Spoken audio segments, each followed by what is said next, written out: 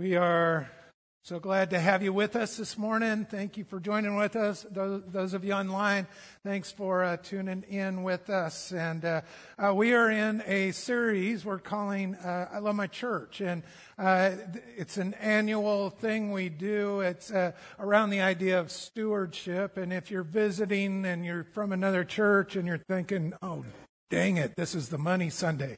You're okay. You're okay. You're going to be okay. In that, this series, I love my church. That's something that I couldn't say for a long time. Not this church in particular, but just the church in general. I've shared my story before of how in high school, a pastor and all that kind of stuff. And I grew up hating the church. Right? The damage that can happen with spiritual abuse and manipulation and all that kind of thing. It's fun when I'm on the board of ordained ministry, and when we have retreats and in their residency program and stuff, the first thing we start off doing is having everybody start to share their call story, and people go around and they're like, "Oh, I grew up in the church and I love the church," and then it comes to me and it's like, "I hate the church. I hated the church, and God called me into it, and I fought him, and he won, and now I've learned how to love the church again. I love the church. I don't love what the church can do in the name of religion or things like that, but the church, this vehicle, this thing that God has invited us to be a part of, this miraculous invitation that the hope of the world is going to rest on the church, the body of Christ, the followers of Christ. It's a crazy idea, but it's how God will bring redemption to the world through Jesus Christ, is that we follow him, and as his followers, as his servant, as his body, that's what the church is, the body of Christ, as his body, we carry the most important information and invitation for anyone and everyone that will hear it. Come to Jesus. Receive salvation. Have your sins forgiven. Walk in peace and freedom. That's what the church does. And when we do it well, there is a joy to that warms our heart. In this, we're trying to revisit those commitments to the church that we make in membership. And in the Methodist Church, when you join, there's two parts to it. The first is a profession of faith that welcomes you into the kingdom of heaven. That profession of faith, we typically use the great commandment to love the Lord your God with all your heart, soul, mind, and strength. Love your neighbor as yourself. That's the membership that's more important than our church membership, right? That's membership in the kingdom of heaven.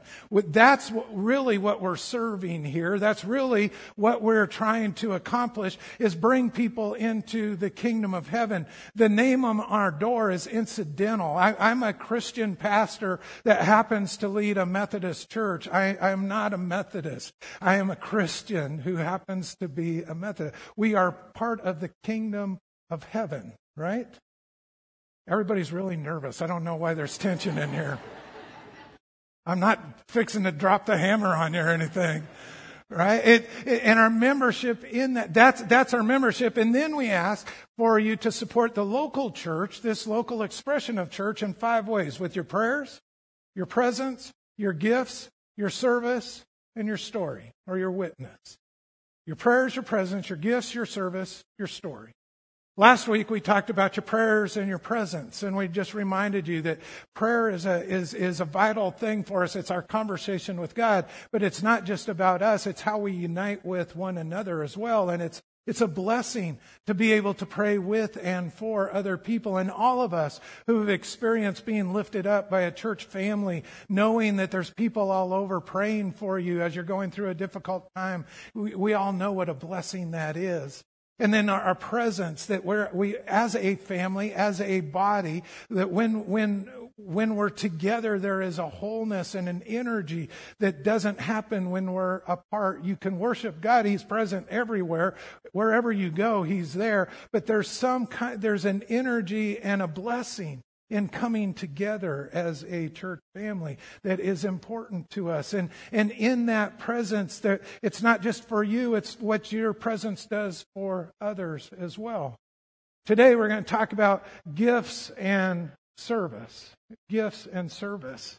And a lot of times when churches talk about stewardship, they automatically go to money, right? And we even call them stewardship drives and all that. And number one, none of you are naive enough not to know that it takes money to run a church, right? It just does. You know that. And on a campus like this, a lot of what we use money for is just maintenance on this building. There's 63 air conditioning units on this campus. Usually one or two of them that are broken, right? There's always something. Right now it's the heating unit on this this side over here. There's always something like that. There's a staff that happens. There's ministries and music and Sunday school material. There's all of that. You know that takes money. The money part of it, God takes care of. If we honor Him, He'll honor us. I want to invite you as a spiritual practice. I think there is a strength in making a financial commitment to the church family that you invest in. I think there's a strength in that. I think it's good for us to put our money where our mouth is in that. I can tell you, even as a pastor, I struggled with giving as a pastor even. There's been seasons in my life where I could convince myself that we needed the money for something else and stuff. But a few years back, we made the decision to make a bank draft for it, so it's non-discretionary anymore, and just do it every way. And I can there's a blessing in that that you will enjoy. If you would like to do that, there are pledge cards and that you can do. They're out in the Welcome Center, or there's an online form you can do. We love it when you do that. It helps us with our planning for the year. But that's between you and God. Okay, everybody breathe out. We're done with the financial part of it now. All right? But if all we talk about is money, then we give people the wrong idea about what church is, right? Because stewardship is how do we take what God has given us and leverage it for His kingdom and for His glory, right? And He's given us a lot more than money. I like to think of it in three areas of time, treasures, and talent. That He's given every single one of us time, treasures, and talent, and asks us to share a portion of that with Him as an investment in what He has invested in us. We share our time, our treasures, our talents to make a difference in the world around us. Time, that's the one thing we all have in common. We all have the same amount of time. There's nobody more time rich than others here. A lot of us waste our time, right? Just last night, I watched 4 hours of Netflix. Just gone, right? And I do that more often than I should. I can waste time with the best of them, right?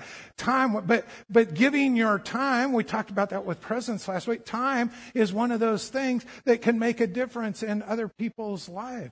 Your talent, every one of us has gifts that God has given us, talents and gifts that He's given us. It says in the Scripture, every single one of us, God has given you unique talents and gifts that you are meant to use for the benefit of the church, of the body. Everyone has them.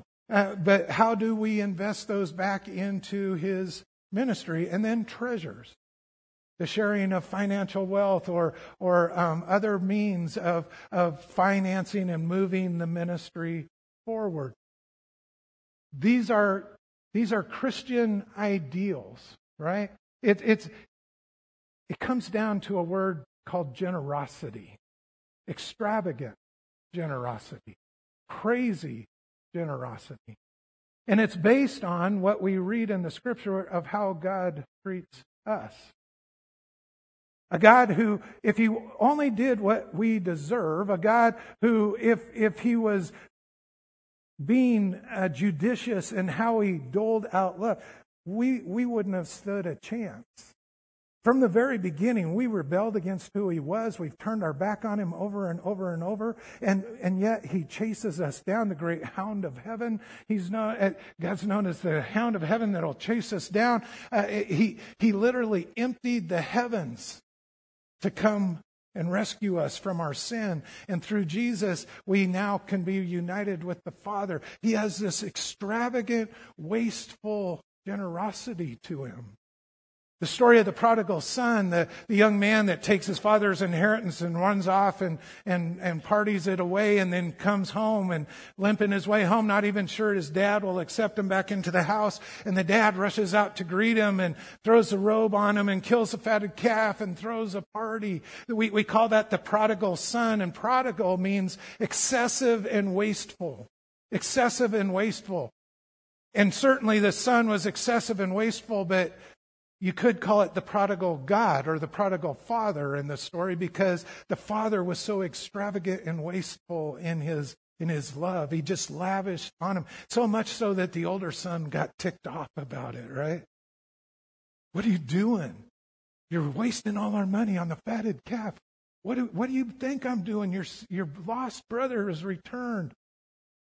We got to celebrate. The love of God demands overt, crazy, over the top generosity. All of you that are parents or have anyone you care about that doesn't know God, what would be too much to invest if you could be assured that they would have a relationship with Jesus? What would you be willing to trade for that? See, this is the invitation God has put us. It's not come to church and be bored, and it's not help us keep all 63 air conditioners work. Right? Our building is a blessing. That's part of how we do ministry. That's part of how we function and share the Word of God. But it's not about the structure. It's about capturing the people and drawing people into this relationship with God. And the invitation is, I've shared things with you. Are you willing to give a portion of them back to me to make a difference? I want you to think in your lives of people who are influential. If you were going to write 5 names of 5 people who have left their footprints in your life, whether they're Christian or not, I bet if you sort of evaluate, part of why you admire them, part of why they were so effective in your life is because they exhibited generosity in some way. They gave up their time. When you were, for me, as a teenager, when I was pushing everyone away, and our youth director kept battling through my shoving away and kept battling to develop a relationship with me. That was influential. It was just the investment in time with that. Maybe some of you have had folks that made an investment in you, allowed you to go to college when you couldn't afford it, or bailed you out of a bad situation when you didn't know how you were going to make ends meet. There's all sorts of ways, but generosity is that godly trait that is it is such a powerful, attractive thing. People love to be around generous people. Unfortunately, a lot of the times in Christianity, we talk about being good stewards, and really what we mean is we're cheap. Right? We can't waste our money. Well, again, what is wasting money when it comes to the kingdom? My very first church, right out of seminary, you get appointed in June. It's in October. We're doing budget and everything. My very first church fight was in over the budget because I wanted to get toilet paper that didn't have wood chunks in it.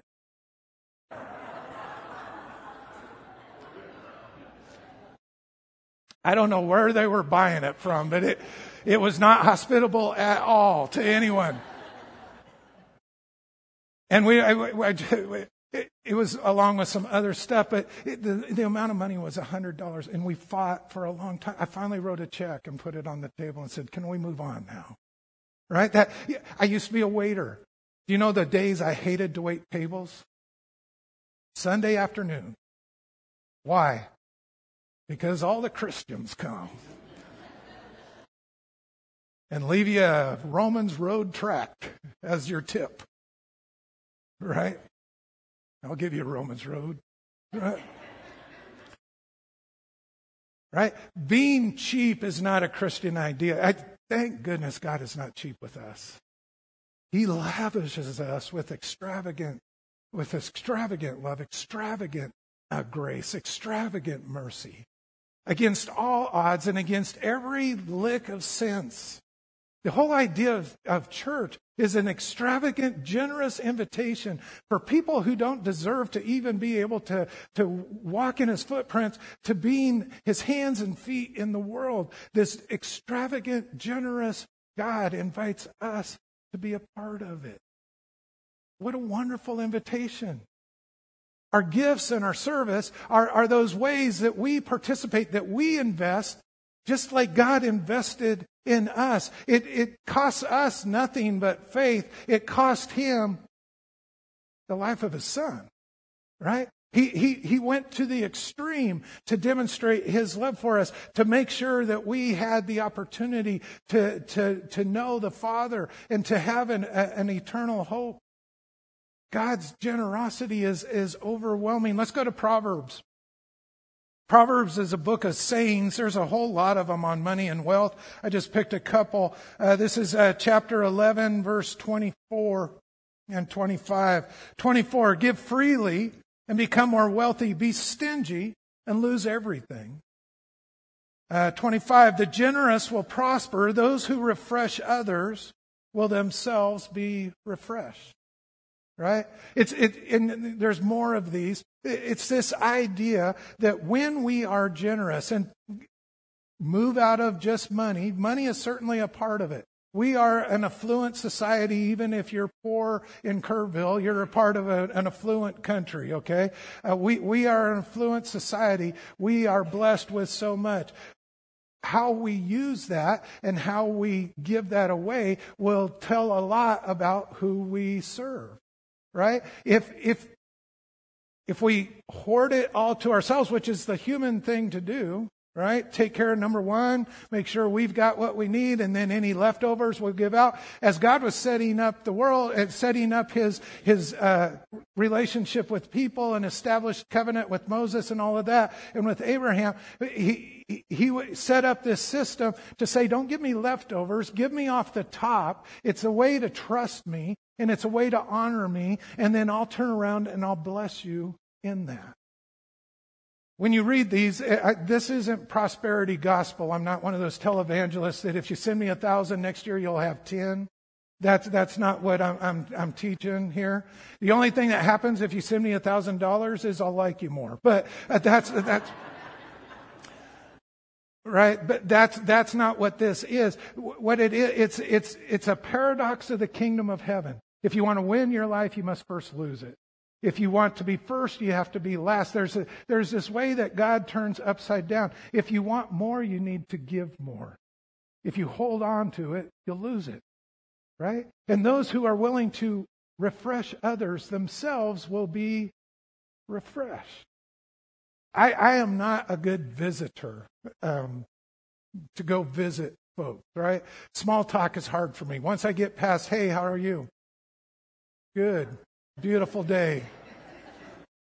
Now I'm done. All right. That's about as far as I can go. And so to go into a hospital room and stuff, I can do it, but I have to force myself to do that. And so, but here's the deal. Whenever I do, I always walk out more blessed than the person I went in to visit. I go in as a service. I walk out having received in that. It's this paradox that you can't outgive God. That no matter how the more generous you are, the more joyous you're going to be. That's just the way it works. And why does it work that way? Because we have a generous God, and who made us in His image? He did. And so when that behavior comes out of us, it's that image of God coming, and of course it gives us joy and refreshes us, because that's what we were created to be and do in the first place. Generosity is meant to be a part of our lives. That time, talent, and treasures, there are so many ways in this church that you can serve. There are so many ways that you can invest in others. There's Sunday morning stuff. There's Sunday school classes. There's children's ministry over here. Heather Roberts, our new children's director, has set up a new way of doing our Sunday school. They go from group to group. There's one group of volunteers. You don't even have to teach or anything. You're basically like a soccer goalie. If the kids get out of bounds, you just kick them back in bounds. Keep them in the room. That's all. That's your job, right? But in doing that, you allow their parents to be able to go to Sunday school or worship, and you're allowing seeds to be planted in the lives of those kids, right? Our youth, you make meals for them and things like that. There's just so many ways that we can do that. We have all sorts of in-reach opportunities of hospital visits, nursing home visits, taking communion to shut-ins, all sorts of things like that, sending birthday cards. There's the in-reach stuff, there's outreach stuff, anything from food distribution, putting canned goods in a sack, to going on a mission trip to Costa Rica for 2 weeks. There's all sorts of things that you can do. My question is, are you being generous in how you serve? And give. Give of your time and your talent and your treasures. A lot of times for our youth, it's not, in order for them to be able to go, we need to help their family with the cost of the trip. And so generosity works. And the thing is, when we operate as a generous church, we can't keep up with the blessings. And you're not even going to be aware of all of them anyway. Last week at Light on the Hill, we had our Harvest Festival. And a couple weeks ago, we took Denver, my granddaughter, to Fredericksburg to some pumpkin patch. Cost $50 to pet a dying cow and pick some rotted pumpkins and all this kind of stuff. $50 for a 4-year-old. I was like, oh my God. And horrible.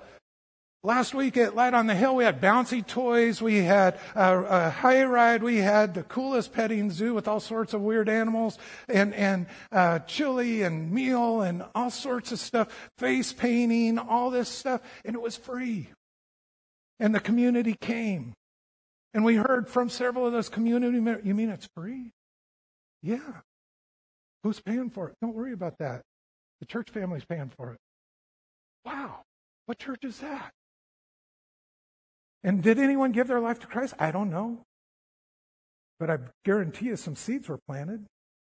And we helped change the mind of some people that the church is a bunch of holy rollers that don't care about anyone else.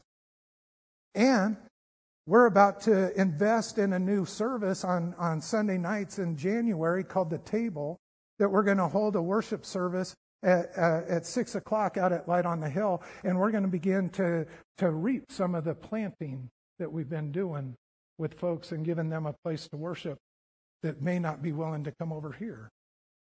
Extravagant. I mean, you go over to that, we had so many bouncy toys and stuff. Lori and I broke down the photography place that had hay bales and pumpkins. I think Beth Palmer spent $14,000 on pumpkins alone.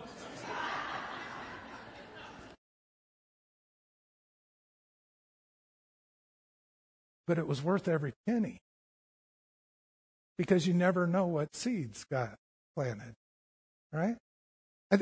This is one of the first churches I've worked with that get that.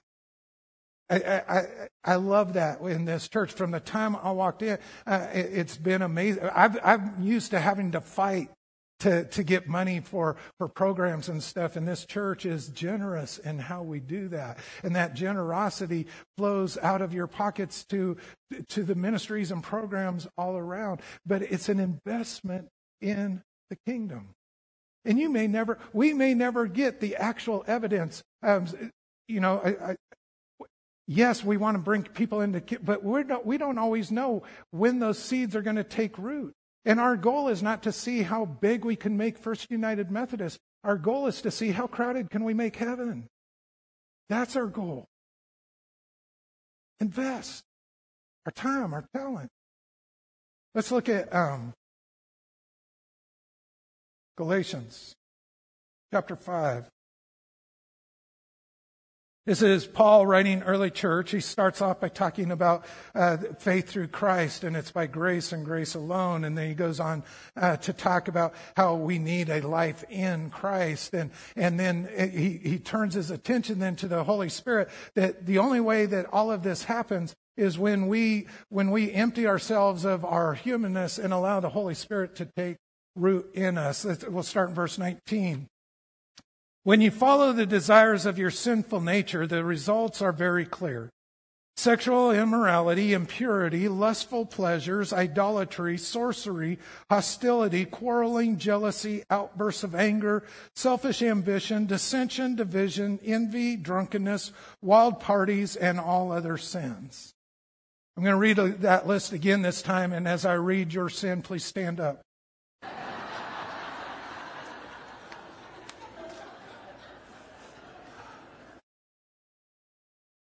Because every one of us is on that list, right? We get so caught up in certain sins, sometimes we forget we're all on that list. We're all on that list. And he goes on to say, let me tell you again, as I have before, anyone living that sort of life will not inherit the kingdom of God. The common thing in all of those is it's all human self-centered behavior. It's all about pleasing ourselves, right? And to live like that is not a kingdom value. You're not part of kingdom of heaven if all you're worried about is yourself. He goes on to say, verse 22, but the Holy Spirit produces this kind of fruit in our lives: love, joy, peace, patience, kindness, goodness, faithfulness, gentleness, and self-control. There is no law against these things. Those who belong to Christ Jesus have nailed the passions and desires of their sinful nature to his cross and crucified them there. Since we are living by the Spirit, let us follow the Spirit's leading in every part of our lives. Let's not become conceited or provoke one another or be jealous of one another. The word of God for the people of God. Thanks be to God. He says, when we live in the human way, we're not a part of the kingdom, but when we allow the Spirit to take control. And he said, those who follow Christ, those who are on the right path, they've nailed their passions and desires to the cross. In other words, the cross was an instrument of death, right? So by nailing our passions and desires to the cross, we are putting to death our own selfish agenda. And then we have the opportunity to be raised again with Christ. The secret, if you will, to the human life is not trying, to the Christian life is not trying harder. It's giving the Spirit room. And in order to give the Spirit room, you have to empty yourself of the things that separate. Jesus said, if you want to follow me, you have to deny yourself, pick up your cross, and follow me. If you want to gain your life, you must first lose it. It's this concept of Christianity that the way we become closer to God is by emptying ourselves of all that sinful behavior and beginning to exhibit those things that he's talking about: love, joy, peace, patience, kindness, goodness, self-control. Against these there are no law. You never get in trouble for loving too much, do you? You never get in trouble for having too much joy, unless you're a boy in 4th grade or something and you're doing teachers trying to teach. But, right? There's no law against those things. Stop being so gentle. We don't do that, right? Because, and those are the godly characteristics. That's the evidence that begins to emerge from a life lived in relationship with God, influenced by the Holy Spirit. Those things begin to exhibit themselves in our life. Fruit grows on trees. Trees are planted in the ground. They have roots that go down, and that's what feeds them. And then a tree that has a good food source and is healthy then begins to bear fruit. You go to Ephesians chapter 3, Paul says, I pray for all of us that you would understand the depths of God's love and that you would have roots that go down deep into his love. And what he's doing there is saying, if you want to move from being a self-centered person into a generous person, that's more like Jesus. It starts by having a relationship that goes down deep into God's love. You can't just try harder. I'm gonna have more joy. It doesn't work that way. Right? But when you immerse yourself in investing in the kingdom, when what matters to God matters to you, and what matters to God is people. Over and over, the Gospels are full of stories that Jesus, this rabbi, holy person, wasn't going from town to town looking for an invitation to preach or to be exalted. He went from town to town looking at the people and talking to the people that no one else paid any attention to. Because that generous heart and that generous mind, that generous life that he lived, he sought the people out, and then he invested in them. Zacchaeus, come down. I'm coming to your house. Changed the life of Zacchaeus. Woman at the well. Ashamed to even be having a conversation, he talks to her, changes her life, which then in turn changed an entire village because of the conversation he had with her. Generosity poured out. That's what the church does when we're doing our best. And we've made a pledge to one another that that's what we want to do. We want to serve God in this local church with our prayers, our presence, our gifts, our service, and our story. If you need somewhere to find a place, talk to any of our staff members. We can help direct you into one of those. You know, the hardest part of finding volunteers is just having people say, I want to volunteer, right? We're never going to say, oh, I'm sorry, we're too full. No. I can share, I've shared a lot of my stories. I've been here 6 years now, but you all tell me the same stories over and over too, so you can put up with mine. But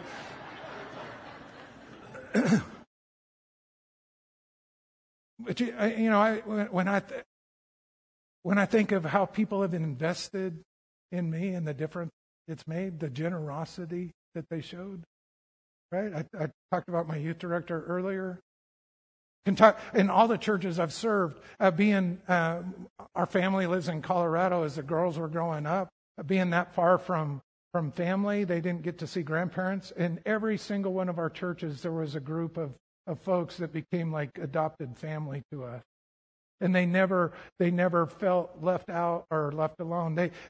Those ladies and families would make an investment in our girls that they still are part of their lives now. That made a difference. As a young family making a big move, to know that my family's taken care of, that was great for me. Being in seminary with only enough money to make it for 3 months, and Lori can't find a job. And the school that Sydney was in, the teacher was horrible. And having a person, she finally found a job in a Christian school. One of the husbands heard our story and made an investment to get Sydney in that Christian school, and then made an investment of $500 a month into our banking account for the 3 entire years I was in seminary. An investment that makes all the difference. And those are just a couple of stories, but I can talk about when was diagnosed with cancer, and the people who came alongside me and prayed and encouraged and helped through those kind of things over and over and over. Generous. There's so many generous folks in this church already. This isn't a scolding sermon. We have folks that serve all over this community. And Christian service doesn't have to take place in a church. A lot of our folks make the biggest difference in secular organizations and stuff. It's bringing the light of Christ wherever you go. Generous heart. It makes all the difference. Thank you for being a generous church. Thank you for giving us the opportunity to serve with abandon. But I think every single one of us, as we look in the mirror, know that there's work that we still need to do. We're on our way, but we're not there yet. Is that a good way of saying it? As John Wesley would say it, we're on the road to sanctification. But I'm going to pray with you, and I hope you'll pray with me that heart just continues to be what we aim for. Amen? Amen. Why don't you bow with me? Let's pray. Lord, I thank you, first of all, for your generosity. It still is so amazing to me how much you give of yourself to us.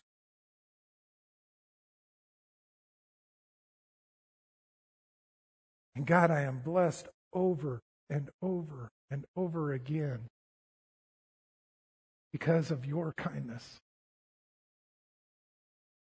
Too many times in our lives, those sinful nature things pop up. But God, would you give us that hunger for your word and a hunger for your relationship with you that just helps our roots grow down deep so that the fruit of your Spirit can be demonstrated in our life.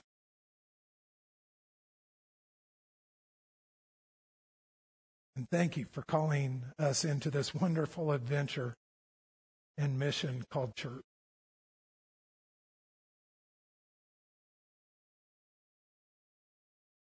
Give us the strength to bring you glory in all this and all that we do.